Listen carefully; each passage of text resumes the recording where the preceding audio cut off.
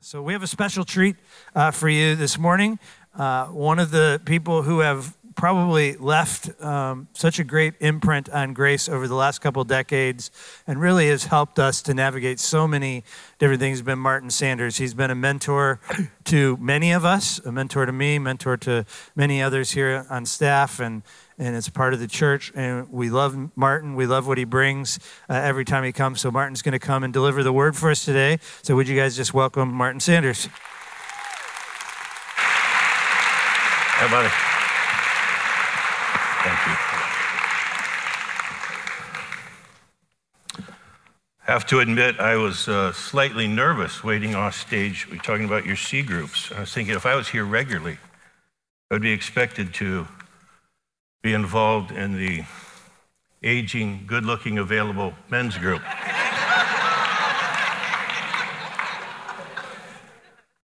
It'd be a small but distinguished group. We would have to meet privately at a secluded location, just for protection.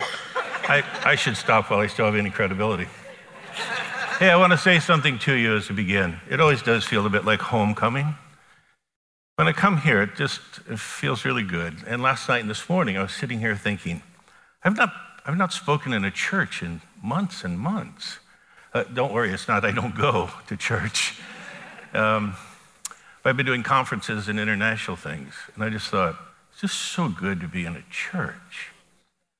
So y'all are fortunate. Hopefully by the end of today, you'll have that same sense. This morning I want to attempt to fit into the series that you are currently a part of. When Doug told me, it's always interesting as an outside speaker to come in and figure out, can you jump into a current series? And when Doug told me what he was doing, I go, I've got something similar that I'm working on. I've never done it. It's always interesting when it's similar in my mind, it's not always as similar to the people who are hearing it. So in my mind, this is very similar. It won't be seamless, but it will fit in here. I want to talk in the series not about someone who's unsung and unknown, but someone who's very known. But I want to give you the other side and do a bit of a compare-contrast, if I may. 1 Kings 11, I want to talk about the discipline of honesty. I'm intrigued when we look at the people who were recorded for us in the Bible. Their names years later. Sometimes we don't know much about them, but hence the series you're doing. But in their world, they were ordinary people. And I discovered a long, long time ago that in places like this, ordinary people make the best disciples.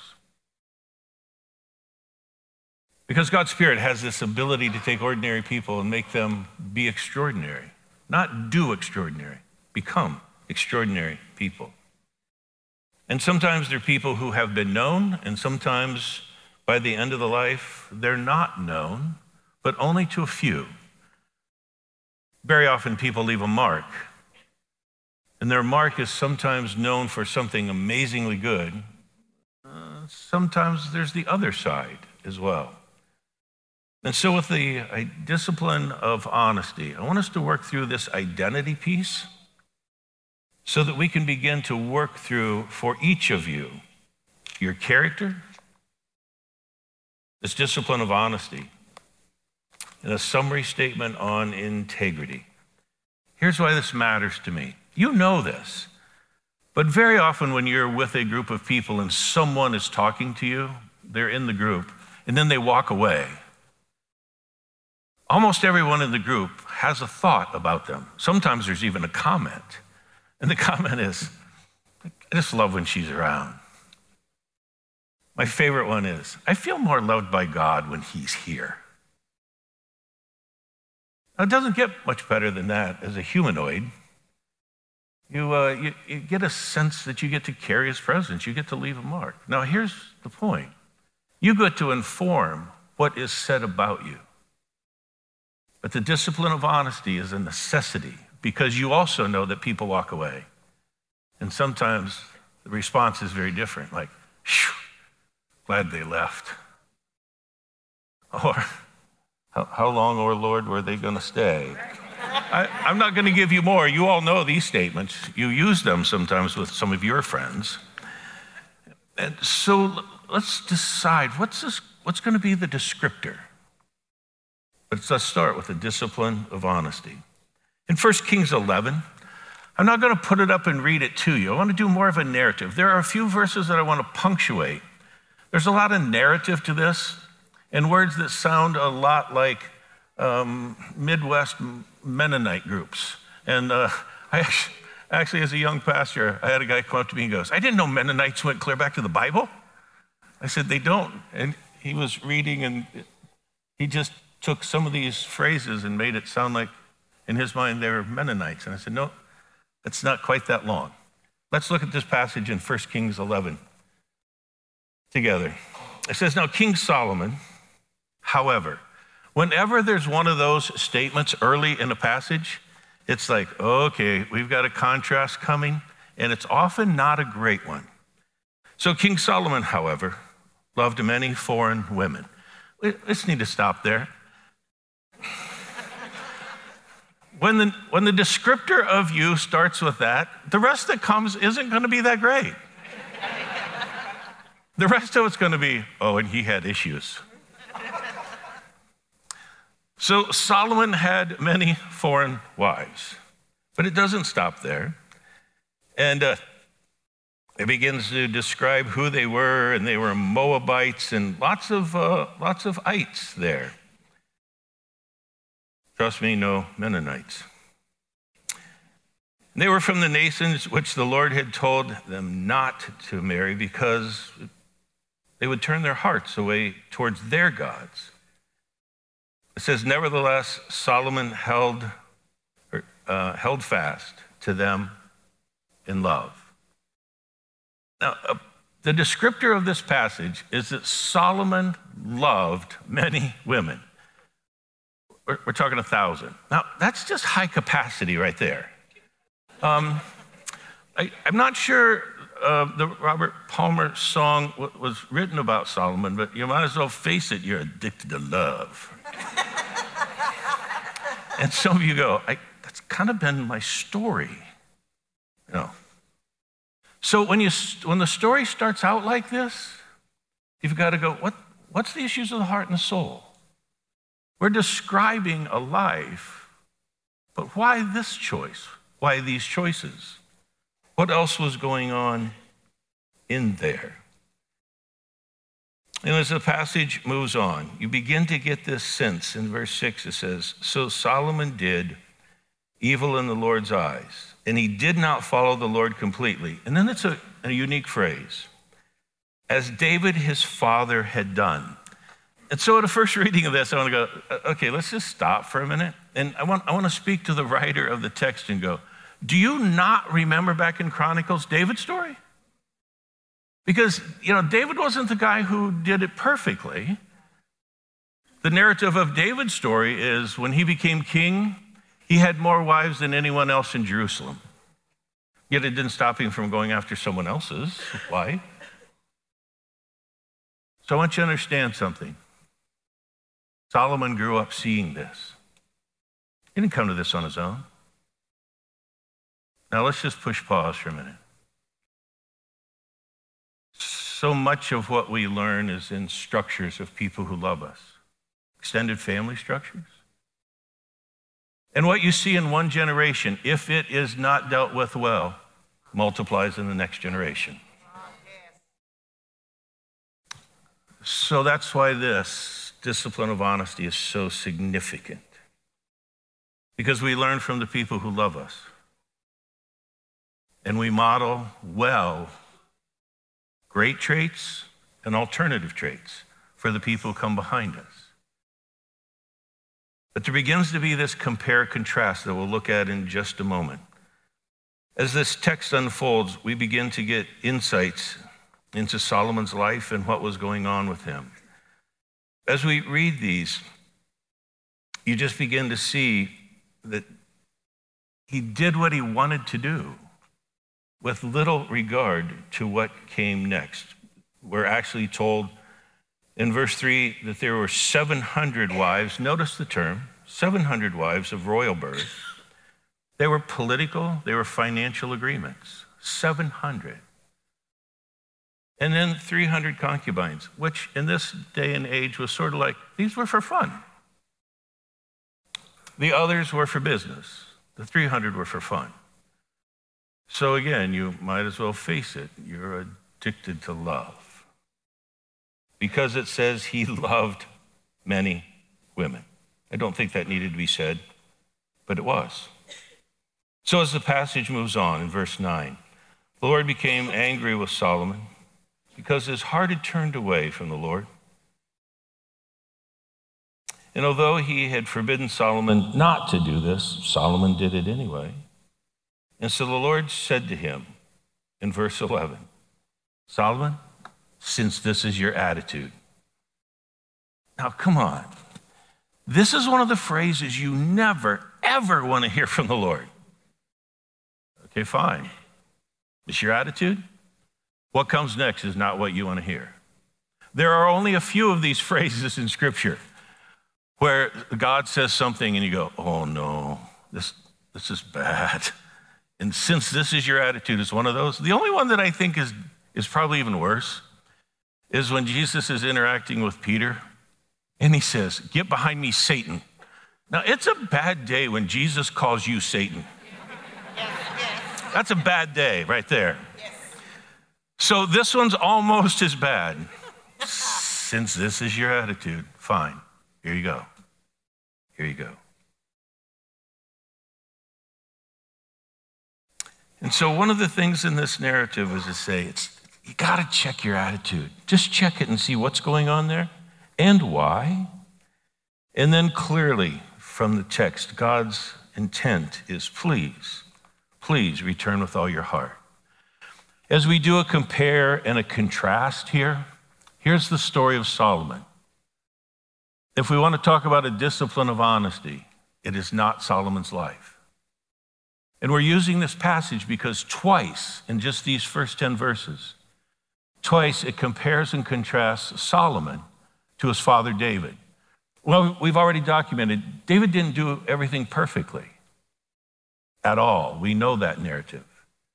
But he was willing to adjust, repent, and change. In Psalm 27:1, David is speaking. And he sounds a bit like a prophet of old. I never want to just read the words of Scripture. I want to see them. I want to see the prophet David. David was interesting because he was the warrior king on one hand, great strength and military insight. But he was the worshiping king. The worshiping warrior is a great image in Scripture. And that was David. And in Psalm 27:1, you can picture him. He says, vindicate me, O God, for I've walked in my integrity. No, go, time out, Dave. Time out.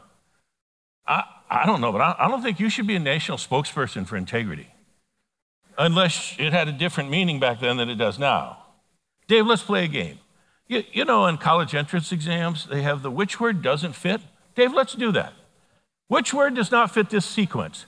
David, Bathsheba, Uriah, integrity. Dave, which word doesn't fit here, buddy? But see, he knew something that either we don't know or we have forgotten. But to be a person of integrity doesn't mean you have never messed up. It means you deal honestly with them. And the compare-contrast is David, although he had his issues, came back to God, said, God, this is who I am. This is what I've done. I am talented at making bad choices. Will you work with me? I've actually met people that their single greatest gifting in life is making poor choices. But it's not the final chapter of their story yet. Thinking about it this morning, the pursuit of God. But it's up to you to do the changing. The willing spirit that says yes to him at every turn. That's the compare-contrast. So as we look at this, it's this willingness to change, this willingness to adjust that is so crucial. Why? Because if not, other people pay. As we look at this verse, since this is your attitude, what does he do? God says, here's what's going to happen. I'm going to take your kingdom away from you, but I'm not going to take your kingdom away from you while you're alive. I'm going to give you some graciousness, just some graciousness. I'm going to take it away from the people who follow you, which is great on one hand, bad if you're one of his relatives. Folks, here's why I want to push you just a little. If you do not embrace a discipline of honesty, other people sometimes have to pay. That's not fair. When others have to pay, it comes back to you. A few years ago, I had a young guy in my office. I was going through, as some of you know, some very tough life moments. And he said to me, Martin, do you ever just lose it? He goes, I watch you and go, how do you keep it together? He goes, most people I know would just lose it. And I go, first of all, you got to define what lose it is. I don't know what that means. He goes, you just can't handle it anymore, and you lose it. Your anger gets out of control, and you just let it go. And I was thinking, this is an odd question for me. And I said to him, no, I don't do that. Here's why. Because if I do that, someone else has to pay. Not fair. They're my issues. They're not yours.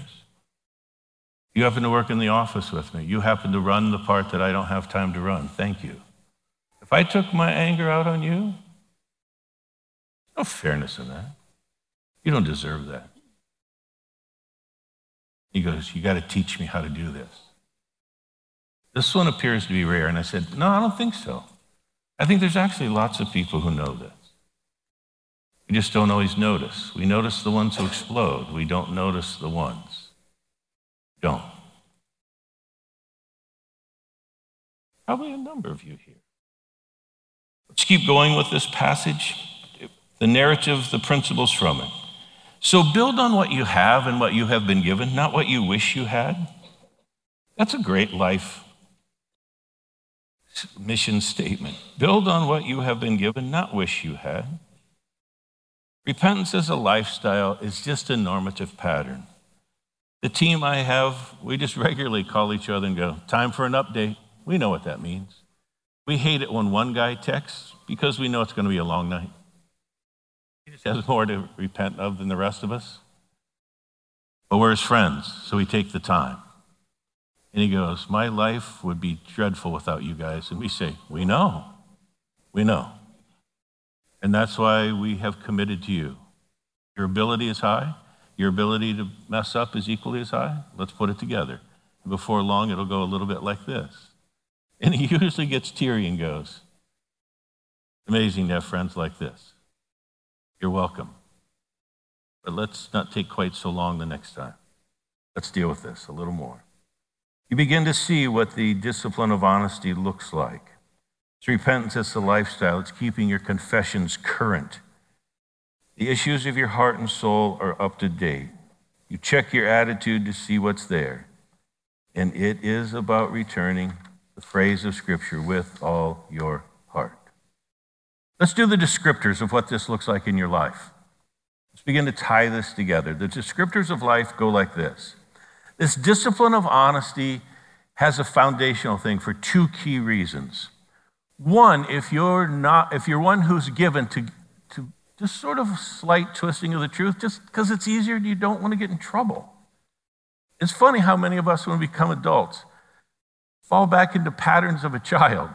It's just easier, note the word, easier, just to tell a version of the truth. I discovered very early on, in my 20s, I was pretty gifted here. I was good at just shading it a little. Reframing was my favorite phrase. Reframed it so I looked better than I did in reality. One of the challenges, though, I was married to a woman who was a literalist. And one of the things I loved is I could trust her for anything because she almost didn't have the ability to lie. I regarded it well in her. I thought, she deserves someone who gives a straightforward truth. So it was a clear decision early on. I want to take on a discipline of honesty. A, I need it for my own heart and soul, and B, she deserves it. But it's also crucial for me, just in this last week, I have had 8 people who, when confronted with the truth, did not tell it directly and honestly. We're talking a physician who he's a closet alcoholic. He got caught. The lie he unfolded was just so not believable. I'm going, you're not an intelligent person if you think this isn't going to fly. And even when we were sitting there talking through his life, his eyes were going different directions. Like, how can I get out of this? How can I get out of this? I actually had 3 women confess to me that they did, based on soul care, they did a life confession. And they said, but I lied in my life confession. I wanted to say, what planet do you live on that this makes sense to you?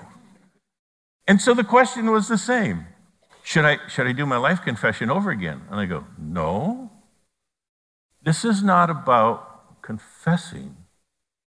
In fact, you got to deal with your character. You didn't lie in your life confession. You are a liar. This is your character. So we've got to deal with the character. Actually, you do. Deal with the character. You're a deceptive person. Present yourself to be better than you actually are. And when you had a shot at just being free, still controlled and lied, don't do it over again.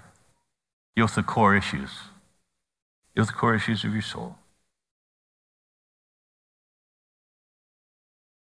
And so once you make those decisions, it's a follow-through, a very simple follow-through.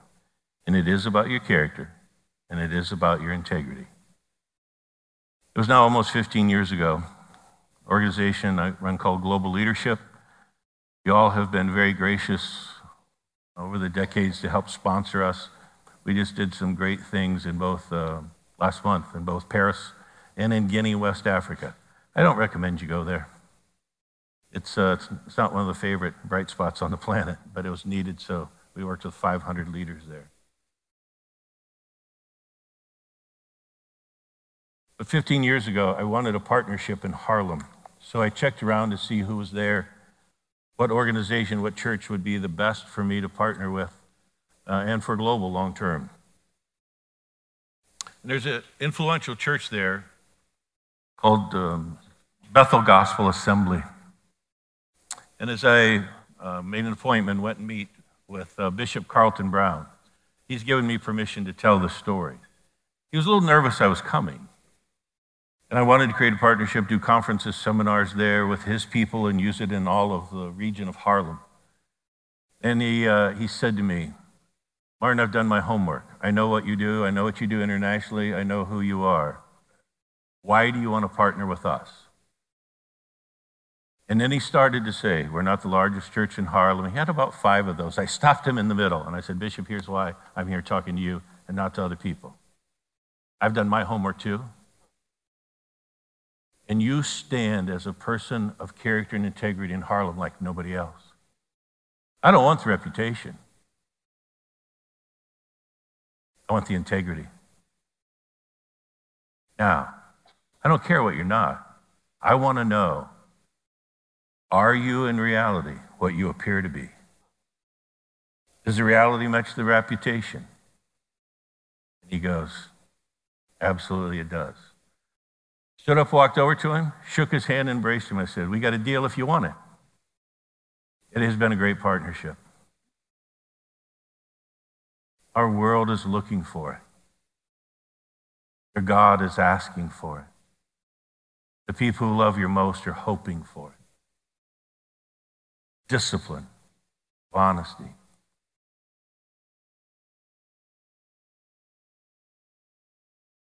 Some of you are relatively new here. I've heard the stats, so I'm going to just take time to give you a little background of why this next story matters most. 6 weeks ago in August, it was the 4th anniversary of my wife's passing.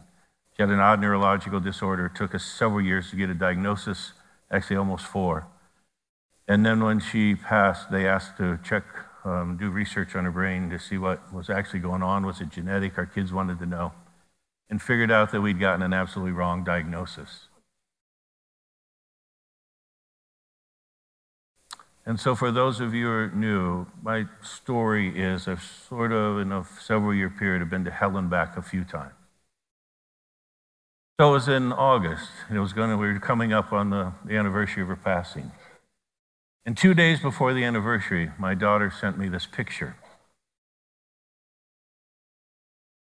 A year ago, she had twins. They decided to name the boys after the deceased grandparents. Son-in-law Nick, his father was killed tragically in a car accident when he had just turned 12. His name was George, and Diana's middle name was Dale. So the twins are Dale and George. And what's interesting is they look like Dale looks like our side of the family, and George looks like his side of the family. It's kind of interesting. She sends me this picture, and I thought, look in those eyes. This one happens to be family for me. You know these eyes. You've seen them in children lots of times. Their life is before them. Decisions they make will frame who they become and what they're like. You know the eyes. You know them.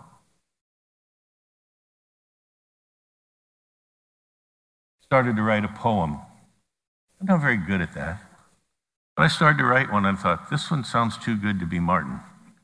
So I Googled it, and it was somebody else's. Man, I thought I finally got one right. No, I just borrowed well. But here's the poem. Across the fields of yesterday, he sometimes comes to me. The little lad just back from play, the lad I used to be. And then he smiles so wistfully once he's crept within. I wonder if he hopes to see the man I might have been. I wonder if he hopes to see man I might have been. And I thought, I've got 10, maybe 12, possibly even 15 good years. What kind of man can I become? Well-intentioned people, as I've told this story just a handful of times, they automatically go to, what are you going to do with those years? I'm going, it's not about what I do. It's about who I am. It's the depth and the character, the trustworthiness, the ability to pass on to people depth of things that they don't know about. What I do will grow out of it, sure. But I don't want to be about what I do. I want to be about who I am. Because the closest you're ever going to get to the innocence of those eyes is the discipline of honesty. To wake up in the mornings and go, I don't have any secrets to hide. Not going to lie to anybody. I'm going to tell the straightforward truth. Between my own heart and soul and the heart of the Father, there's a direct flow. Who doesn't want that? It's very simply discipline of honesty. I wish I could have been here last week, because this would be an ideal message to do with communion. Because with communion, it's one of the great things that you get a shot every time you do communion to leave something behind and ask for something more. We're just a week off. We're still going to do that this morning.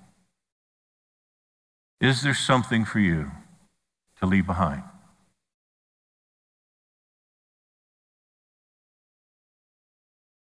If you can't think of anything, guess. I bet you're right the first time. It's not very scientific, but it's part of the soul. Take a few moments to just ask and listen. God, is there anything from your perspective that's probably time to leave behind? Ask him. If it's there, he'll make it so clear you can't miss it. Otherwise, to celebrate, he's not putting his finger on anything today. So in just a moment, prayer teams are going to come to the front. And if this is a day to leave something behind, take full advantage of it. If you know there's nothing to leave behind, but you want something, you're in a great spot. Because God is the giver of all good gifts. He's going to say, hon, you want it? I got something for you. Buddy, you know you need that extra bit. Come on. Don't be too proud to ask for it. Come, I'll give it to you. Come. And so as the prayer teams come, I'm going to ask you to just be quiet for a few moments. We won't take long with this. I'll release you in just a little bit. As you consider a life of the discipline of honesty, is there anything to leave behind? Anything to ask for? Anything to embrace in a new way?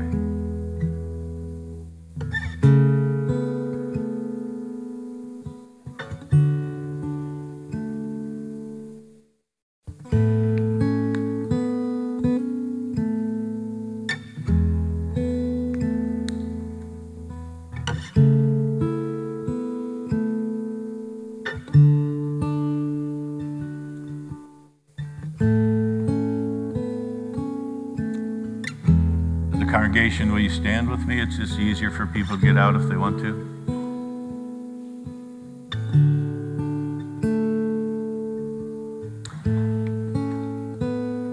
You also have a pattern of praying for healing. And so if you're going to, it just makes it easier if you're going to come forward. It's not like, oh, he's got issues.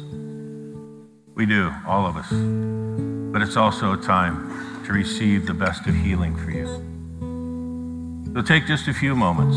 If it's good to leave something behind, come. If there's someone to pray something out of you or into you, come. If it's time for a healing touch, the hand of the Father, it's a good day for that. Let's do it.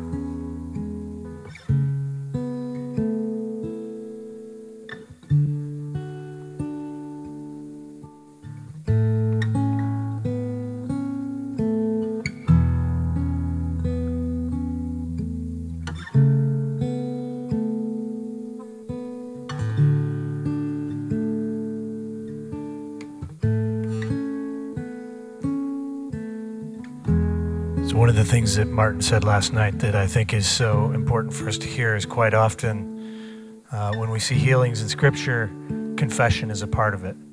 And so we pray for you before the service and get a sense that God wants to do some healing. We heard that there's people who are struggling with a right knee. We heard that there's somebody in the room that's struggling with a shoulder injury. And I just think there's a connection between what Martin has shared and what's going on. So I just would encourage you to come. If that's you, if you know, even as I say that you need prayer physically. I just got a sense even before the services we were praying that there's people who are just struggling with backs, nagging backaches, and headaches. And I think there's probably a good chance that what Martin has taught us and the back and headaches might be connected. So if that's just rings true for you, and that's really how it works, the Spirit nudges you and you're like, boy, that sounds like me, take a risk. As Martin said, just come down, allow us to pray with you and for you. There's plenty of people down here. We'll wait for you, you wait for us, and we'll just pray for you. So let me pray over us, and if you would just sort of sneak out and save your conversation for in the lobby. That'll allow us to continue to pray. Lord, thank you so much for Martin. Thank you for his words. Thank you for the call to honesty. Lord, I pray that we would just hear that even as we become more diligent in our confessions, that your Spirit would flow in a more powerful way in this place. I pray for the people who are still hesitant. They're sitting and standing in their place and know they need to come, but they're hesitant. I just pray that you would give them a nudge, give them the courage to come down and just allow us to pray with them and for them. And we're here to love them, to help them in the next step. Thank you for the way your Spirit moves. Thank you that you talk to us, that you see us, that you know us. In Jesus' name, amen. Let's thank Martin as you sneak out. Thank you.